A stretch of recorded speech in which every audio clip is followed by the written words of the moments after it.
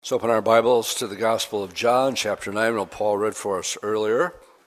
John chapter 9. Now as Jesus passed by, he saw a man who was blind from birth.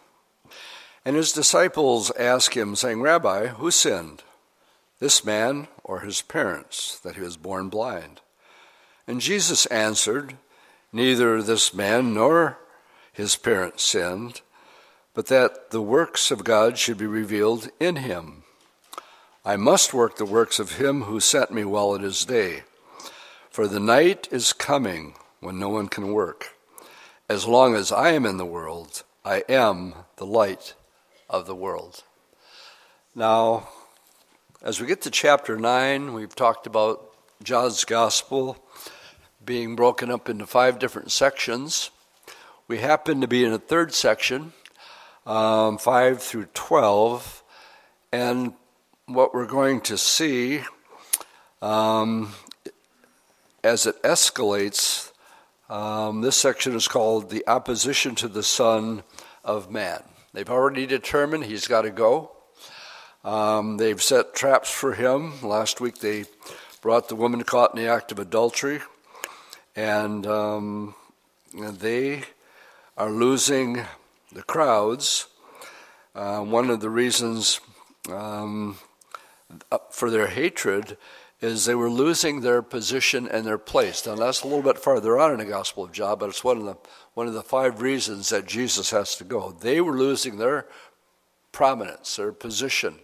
Why? Because people in multitudes were now listening and following Jesus, and the Lord openly spoke against them. If you're taking notes, Matthew 23, he cuts them no slack at all. Brood of vipers, hypocrites. How can you escape hell's fire? He just goes right after their hypocrisy. I've entitled the morning's message, Who Sinned? And remember that the Gospel of John is written around 7 miracles. We'll see one of those here this morning.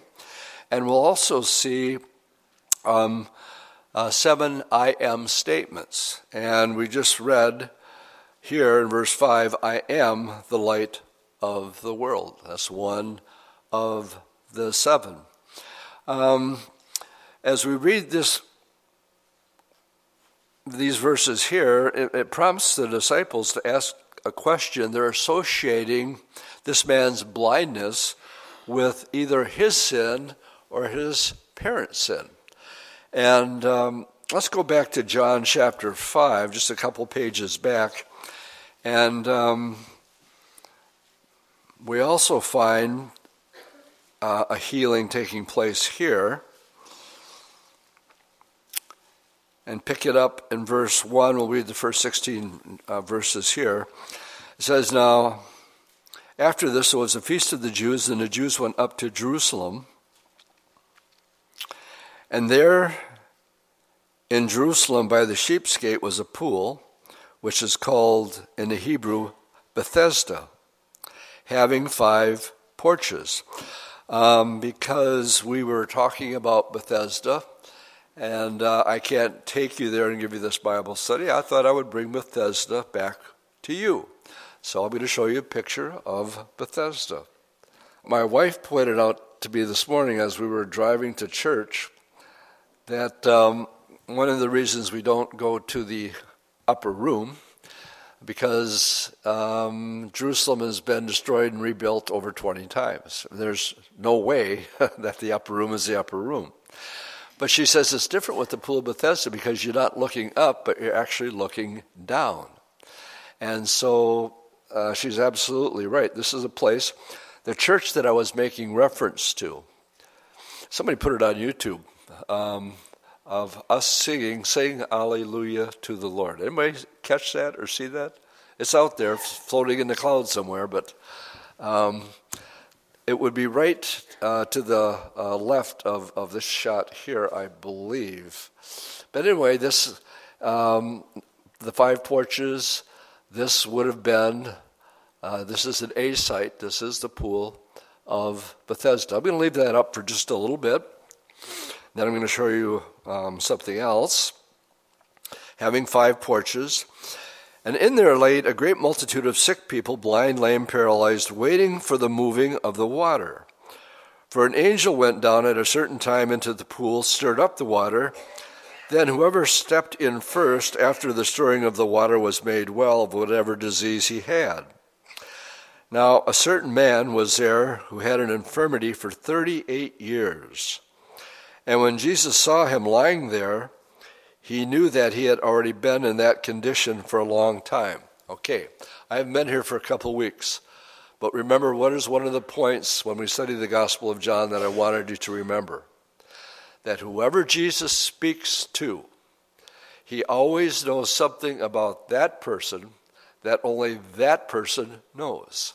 No exception without whatever character we're talking about. In this case, he knew how long he had this affliction.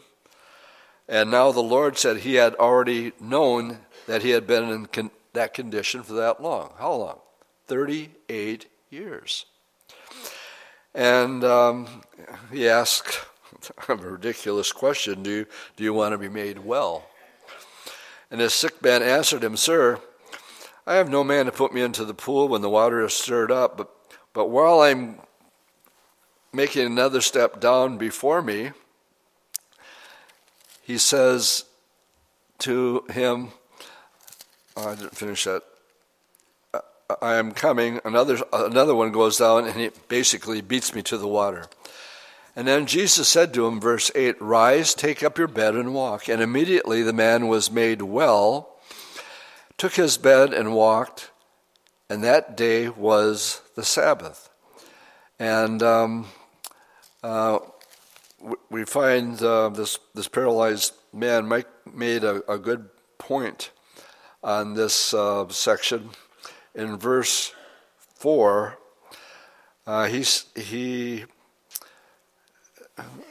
people wondered, did this really happen? Were miracles really taking place? And Mike actually gave the Bible study at the Pool of Bethesda. He says, I thought about it. And it says, if it wasn't a genuine miracle, nobody would be coming back. People were coming back, and they've been coming back for a long time.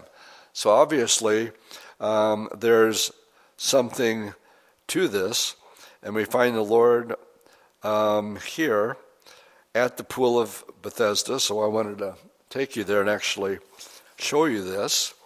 And going back to chapter 9 for a second, we find this blind man. Let's continue on in verse 6. And when he had said these things, he spat on the ground and made clay with the saliva, and he anointed the eyes of the blind man with the clay. And he said, Go wash in the pool of Siloam, which is translated sent. So he went and washed and came back seeing. Now, I'd like to also show you a picture of the pool of Siloam. I'm going to put that up here. This is at the very bottom of the end of the city of David.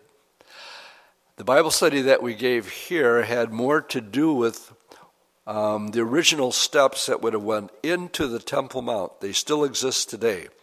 I told this story when we got to what we call the Southern Steps because they're original. Neil Armstrong went to Israel, Jerusalem, and he asked his tour guide, he says, can you show me any place where it is beyond any doubt that Jesus actually walked? And the guide said, no problem. And he took him to the Southern Steps, because in order to get into the temple, you had one set of steps that went up, and you had one set of steps that would come down. And he took Neil Armstrong, and Neil Armstrong stood on those steps. And then he told his guide this. He says, this is more meaningful to me, more emotional for me than walking on the moon. Being in the same place that Jesus actually was. That's a pretty heavy statement to make. And the reason I point out the Pool of Siloam, on the Feast of Tabernacles, they would actually leave from this place, walk all the way down to the Pool of Siloam for 7 days, and then bring water back up and pour it back out. It was John 7, We just did it a couple weeks ago. And this is an A spot. It's actually quite a bit larger. It goes back that way at least another 50, 75 yards. But I thought coming back it'd be nice to show you a couple pictures of where the Lord sent this man to wash his eyes. And verse 8, go wash in the pool of Siloam, which is translated sent. So he went and washed, and he came back seeing. Now, I can't even imagine. Maybe a person who wasn't born blind, had his sight and lost it, I don't think could have the same miraculous emotions of never being able to see. I can't imagine never being able to see nothing, and then all of a sudden you're seeing everything. And this had to be just such an incredible event. I think it's sort of, when Paul said, eyes have not seen, ears have not heard, the things that God has created for those who love him. Paul, who was taken to the third heaven, said, I'd like to tell you about it. Can't. There's no words. No words can adequately describe. When we get translated in a moment, in the twinkling of an eye, we're here 1 minute, and all of a sudden, we're in heaven. And it's going to be like a blind person. 1 Corinthians 13 says, now we look through a glass darkly. In other words, we read about it, we sort of get an idea that the Bible talks about it, but it says then, but someday, face to face. My friends, that's called hope. With all the stuff and how bad and how morally everything is going down, down, down, down, that is clearly what the Bible says is going to be the state of our world right before the Lord comes back. He says these are just the beginning of sorrows. So the whole idea of that we have to evangelize the world before the Lord can come back is ridiculous. We see just the opposite happening. We see churches dwindling, people getting farther away from Bible teaching. Well, when I hear stuff like that, the scripture that comes to mind, it says the time will come when people will not endure sound doctrine. You know what sound doctrine is? Hearing things you don't want to hear. That's what sound doctrine is. But what will they do? Well, they'll gravitate towards places that will tell them what they want to hear rather than what they need to hear. So what's the safety net for us? Well, it's simple. You teach the Bible, the whole Bible, and nothing but the Bible. Good place for an amen. It's our safety valve. So we talk about the Bible study this morning. It brings up a question. Who sinned? Why is Brandon sick? If he just confess up, everything would be fine, right? I hope he's watching. He's watching. Oh, he's enjoying it way too much then. Okay, I say that tongue-in-cheek, but this really happened. And it happened to a man who really didn't do anything wrong. And I'm going to have you turn to the book of Job. So it's right before the Psalms, if you're wondering where Job is. And I'm briefly going to go over the first couple chapters here before I introduce you to Job's three friends. Job was very wealthy. He was godly. He had 7 sons and 3 daughters. And in one day, there was sort of a test. The book of Job is a test. Nothing more, nothing less. And we'll find that out later. Satan and the other angels appeared before the Lord, and the Lord singles out Lucifer, and he says, where you been? Oh, I've been going around here and there, walking over the earth, and the Lord said to Satan, well, have you considered Job? He's an upright man. He fears me. He prays for his family. And Satan says, well, of course he does. You got him hedged in on all around. You protect him. Take that hedge of protection away from him. Let me get my hands on him, and he'll curse you to your face. Verse 12 says, behold, all that he has is in your power to do. Well, it's in his power only because now the Lord said it was in his power. God is sovereign. And he had a protection hedge around Job. He allowed it to be taken away.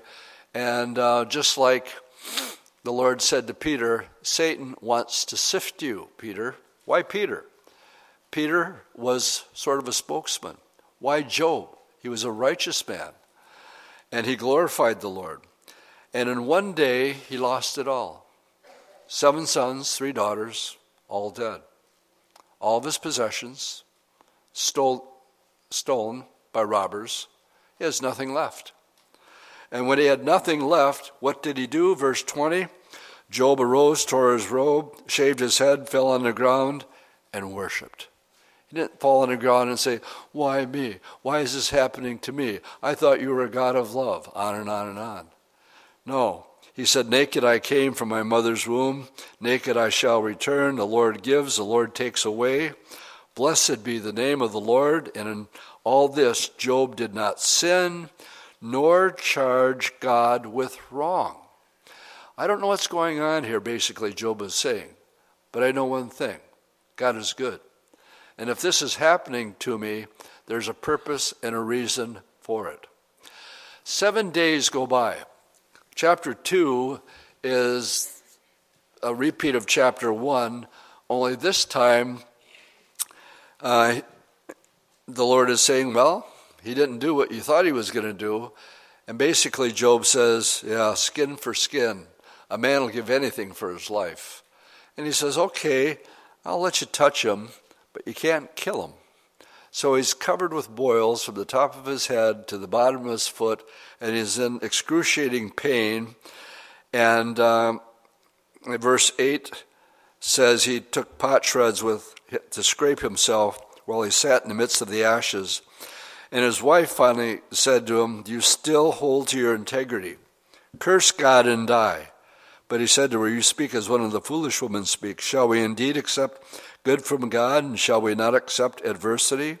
And all this Job did not sin with his lips.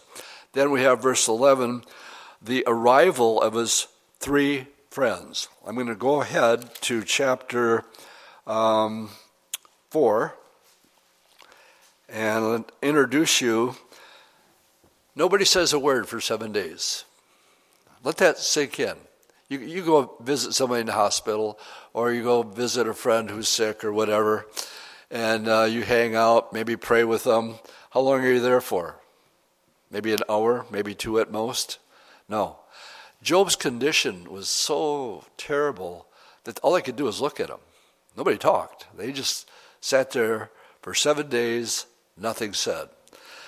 Finally, after that period of time, it was chapter 4, verse 1, we're introduced to one of his so-called friends, Eliphaz, the Temanite, answered and said, if one attempts a word with you, will you become weary? But who can withhold himself from speaking? Surely you have instructed many, and you have strengthened the weak hands. Your words have upheld him who was stumbling, and you have strengthened the feeble knees. But now it comes upon you, and now you're weary. It touches you, and you're troubled. Is not your reverence, your confidence, and the integrity of your ways your hope? Remember now, whoever perished from being innocent. Well, what is he implying here? What did you do, Job? These things don't happen to an innocent person. Obviously, you've done something wrong. Fess up. Or where were the upright ever, or were the upright ever cut off? Question. Even as I have seen those who plow in iniquity, so trouble reap the same. By the blast of God they perish, and by the breath of his anger they are consumed. The roaring of a lion, the voice of the lion, and the teeth of the young lion are broken. The old lion perishes for lack of prey, and the cubs of the lions are scattered. Not a word was secretly brought to me, and my ears received a whisper of it. In disquieting thoughts from the vision of the night, when deep sleep falls on men, fear came upon them, and trembling, which made all my bones shake. Then a spirit passed before my face. The hair of my body stood up. It stood still, but I could not discern its appearance. A form was before my eyes. There was silence. Then I heard a voice saying, "Can a mortal man be more righteous than God?" This guy's just laying it on thick as he's coming down. Now, this is his friends. Can you imagine what his enemies must have been like? I mean, with friends like these, who needs enemies? Can a man be more pure than his maker? Never once has Job made any of these declarations in any way, shape, or form. So we're introduced to his first friend here. His name is Eliphaz. Basically, he's saying, come clean, Job, and everything is going to be all right. All right. What should he have done? What does the Bible tell us when someone is suffering? Are we not to rejoice with those who are rejoicing? Are we not to weep with those who are weeping? I got a text from our tour guide, Zev. His daughter-in-law, for the last 2 weeks, has had a disease that could greatly affect the child in her womb, and they thought they were going to have to do surgery so that this child would not catch this disease. They did not do the treatment on the girl. They let it go, and we just prayed. We prayed openly for Zev and this little child. So I get a text from Zev yesterday, big smiley face. I'm a grandpa, granddaughter, everything is A-OK. So Zev's a grandpa. I texted him back and I says, do you remember how to change diapers? And it all turned out well. Well, the next one here we have is in his friend is Bildad. Let's pick up on Bildad. What chapter does he start in here? Let me look real quick. 5. Let's pick it up in chapter 8. Then Bildad the Shuhite answered and said, now Bildad is very, very famous because we've heard of Goliath, right? One of the tallest men ever. But do you know that Bildad is the shortest man in the Bible? Well, how do I know? Well, he's only a shoe height. He's just no bigger than a shoe height. So he's got to be really short, so couldn't resist. He says, how long will you speak these things, and the words of your mouth be like a strong wind? Now, the chapters we're missed is Job's deep anguish and what he's going through. And he says to his friends, who is afflicted, kindness should be shown by his friends. That's his complaint. You guys are supposed to be loving on me, not ragging on me. And in verse 3, does God subvert judgment, or does the Almighty pervert justice? If your sons have sinned against him, he has cast them away from their transgression. Now the reasons for their sons' death, he's saying, this is cruel, is because they did some sort of transgression. If you would earnestly seek God, Job, and make your supplication to the Almighty, if you were pure and upright, surely now he would awake for you, and he would prosper you. Job, just confess it. Obviously, you're in sin, and obviously this is why this is happening. Has Job sinned? Not at all. This is just a test. I'll introduce you to the last of his buddies here. Chapter 11. We read Zophar's first speech. Then Zophar the Naamathite answered and said, should not the multitude of words be answered? And should a man full of talk be vindicated? Should your empty talk make men hold their peace? And when you mock, should no one rebuke you? And you have said, my doctrine is pure, and I am clean in your eyes. But oh, that God would speak and open his lips against you. You're justifying yourself, Job, but the fact of the matter is, you've obviously sinned, and therefore that is why these things have happened to you. Now, I encourage you to read the whole book of Job. Very interesting book on human nature. And I want to go and spare you 38 chapters and go to the very last chapter, chapter 42. But much of what we just read is simply regurgitated over and over again for 38 chapters, over almost 40. And it brings us, and we find now the Lord finally speaking. And in chapter 42, this is the last chapter of Job, and I'll let it speak for itself. Then Job answered the Lord and said, I know that you can do everything, and that no purpose of yours can be withheld from you. You ask, who is this who hides counsel without knowledge? Therefore I uttered what I did not understand, things too wonderful to me which I did not know. And Job did ramble on a lot. And then when the Lord finally speaks, Job repents of what he had been saying, and he said, listen, please, and let me speak. You said, I will question you, and you shall answer me. I have heard of you by the hearing of the ear, but now my eyes see you. Therefore I abhor myself and repent in dust and ashes. He sees the presence of a holy, living God. And now dealing with Job's friends, and so it was that after the Lord had spoken these words to Job, that the Lord said to Eliphaz the Temanite, my wrath is aroused against you and your two friends, for you have not spoken of me what is right, as my servant Job has. Well, the Lord will do this, God says this, God says this, God says this, and now the Lord says, I didn't say any of that.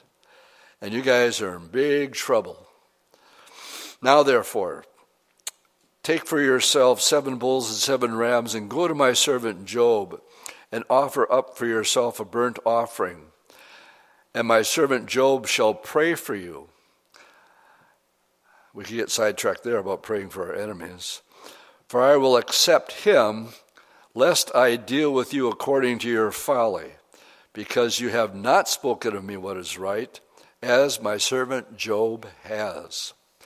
So Eliphaz the Temanite and Bildad the Shuhite and Zophar the Naamathite went and did as the Lord commanded them, for the Lord had accepted Job.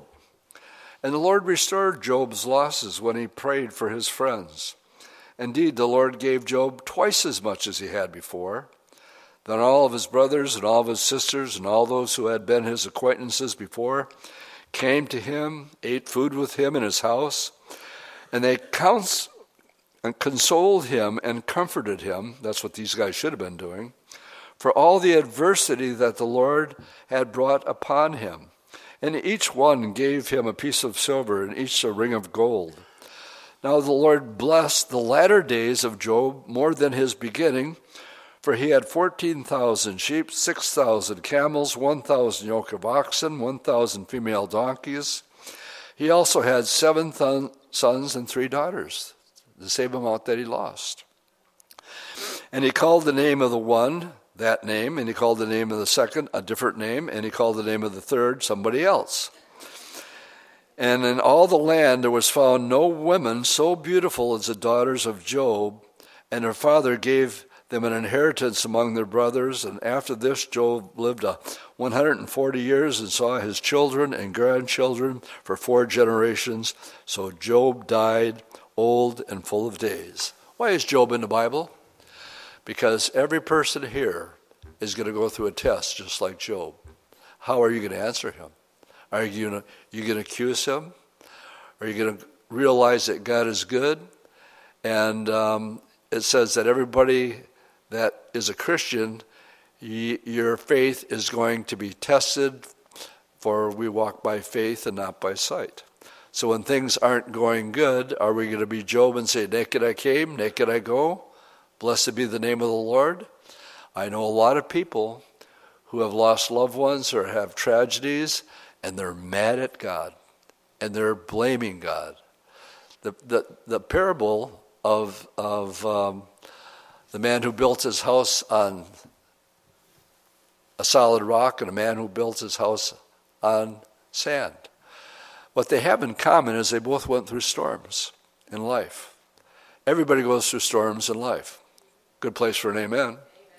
Okay, the man, Jesus said, the wise man is a man who hears my word and does them.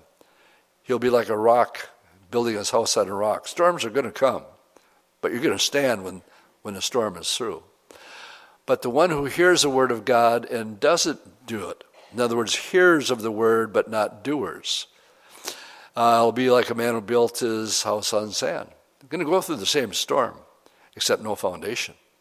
And you're going down. And you'll be blaming somebody instead of seeing that this is nothing more than a test. And you go, well, I don't really know what's going on right now, but my Bible says that God loves me and he's working some things out for my good. You're right, I'm wrong. He works all things together for my good, no matter what the circumstances are. Amen? So who sinned? This father or his mother or him? Let's go to Luke 13. Luke 13. There were present at that season, verse 1, some who told him about the Galileans whose blood Pilate had mingled with their sacrifice. And Jesus answered and said to them, do you suppose that these Galileans were worse sinners than all other Galileans because they suffered such things? I tell you no. But unless you repent, you will all likewise perish. Or what about those 18 on whom the tower of Siloam fell and killed them? Do you think they were worse sinners than all others who dwelt in Jerusalem? I tell you, no. But unless you repent, you will likewise perish. Who sinned? Well, let's go to the book of Romans chapter 3. Romans chapter 3, picking it up in verse 9, says, what then? Are we better than they? Not at all. For we have previously charged both Jews and Gentiles that they are all under sin. As it is written, there is none righteous, no, not one. There is none who understands. There is none who seeks after God. They have all gone out of their way. They have altogether become unprofitable. There is none who does good, no, not one. Can it be more plain than that? No, but turn the page to verse 21 through 31. But now the righteousness of God apart from the law is revealed, being witnessed by the law and the prophets. Even the righteousness of God, which is through faith in Jesus Christ to all, and on all who believe. For there is no difference. For all have sinned and fallen short of the glory of God. The question, who sinned? Answer, everybody. Without exception. All have sinned and fallen short. Being justified freely by his grace through the redemption that is in Christ Jesus, whom God sent forth to be a propitiation by his blood, through faith to demonstrate his righteousness, because in his forbearance God has passed over the sins that were previously committed to demonstrate at the present time his righteousness, that he might be just and the justifier of the one who has faith in Jesus. Where's boasting then? And that's another way of saying, well, I'm a good person, and that's why I'm going to heaven. It's all because I'm a good guy. Well, you're not a good guy. None. Where is the boasting? It's excluded. By what law? Of works? No, but by the law of faith. Therefore we conclude that a man is justified by faith apart from the deeds of the law. You can't have it both ways. We say that over and over and over again for a good reason. We're either saved by your works or you're saved by grace. If works, then it's works. If it's grace, then it's grace. But it's not a combination of the two together. Now, having said that, if you are born again, then you're going to find yourself doing good works. Question, does it have anything to do with your salvation? Answer, no. But it will be a byproduct. We're to be fruit inspectors. They will. We used to have an early Jesus movement song. They will know we are Christians by our works, right? No. They'll know we are Christians by our love. We used to have a saying in the Jesus movement, don't tell me how much you know about Jesus. Show me how much like Jesus you are. And that was a keeper that we've kept over the years. Or, is he that God of the Jews only? He is not also the God of the Gentiles? Yes, of the Gentiles also. Since there is one God who will justify the circumcised by faith and the uncircumcised through faith. Do we then make void the law through faith? Certainly not. On the contrary, we established the law. Closing this morning, let's go to John chapter 3. Who sinned? John chapter 3.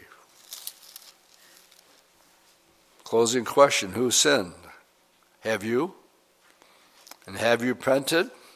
If not, why not? If the Bible declares we're all sinners, have you repented of your sin? And if not, why not? You know there's an answer to that, why people don't repent of their sins. And we find it in John 3, verse 20. For everyone practicing evil hates the light and does not come to the light, lest his deeds should be exposed. Oh, it's not that they don't understand the gospel. It's just that they don't want to understand the gospel. Why? Because they love the darkness rather than the light. They love sin rather than righteousness. They're going to have to change a few things if they give their life to the Lord.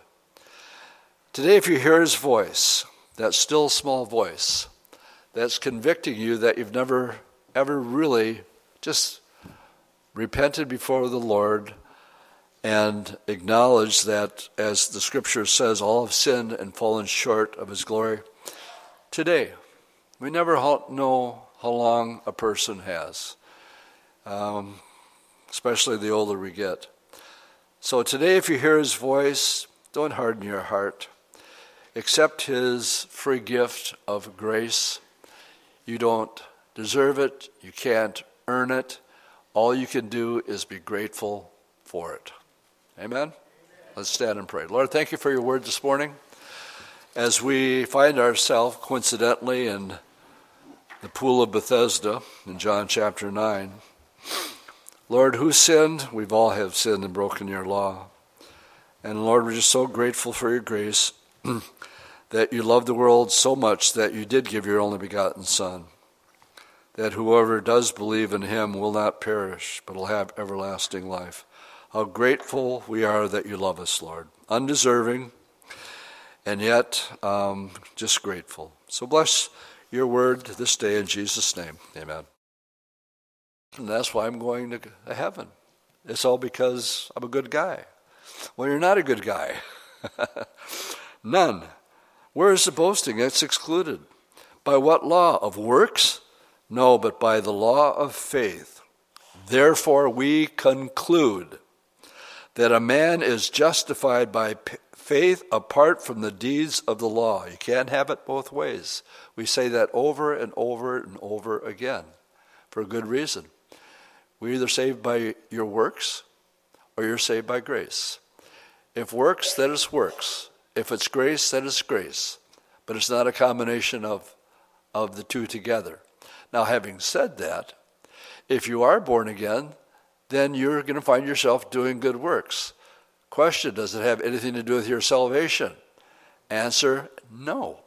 But it will be a byproduct. We're to be fruit inspectors. They will. We used to have an early Jesus movement song. They will know we are Christians by our works, right? No. They'll know we are Christians by our love. We used to have a saying in the Jesus movement, don't tell me how much you know about Jesus.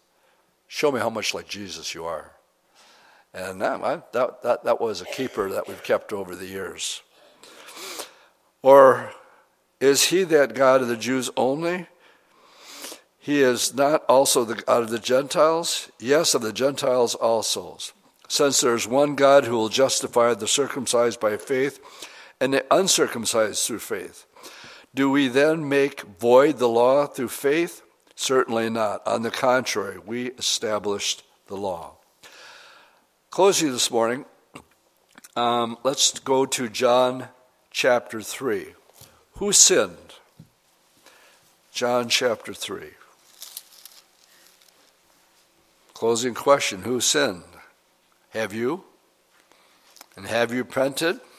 If not, why not? If the Bible declares we're all sinners, have you repented of your sin? And if not, why not? You know there's an answer to that, why people don't repent of their sins. And we find it in John 3, verse 20. For everyone practicing evil hates the light and does not come to the light lest his deeds should be exposed. Oh, it's not that they don't understand the gospel. It's just that they don't want to understand the gospel. Why? Because they love the darkness rather than the light. They love sin rather than righteousness. They're going to have to change a few things if they give their life to the Lord. Today, if you hear his voice, that still small voice, that's convicting you that you've never, ever really just repented before the Lord and acknowledged that, as the scripture says, all have sinned and fallen short of his glory. Today, we never know how long a person has, especially the older we get. So today, if you hear his voice, don't harden your heart. Accept his free gift of grace. You don't deserve it. You can't earn it. All you can do is be grateful for it. Amen? Let's stand and pray. Lord, thank you for your word this morning. As we find ourselves, coincidentally, in the pool of Bethesda in John chapter 9. Lord, who sinned? We've all have sinned and broken your law. And Lord, we're just so grateful for your grace that you loved the world so much that you did give your only begotten Son, that whoever does believe in him will not perish, but will have everlasting life.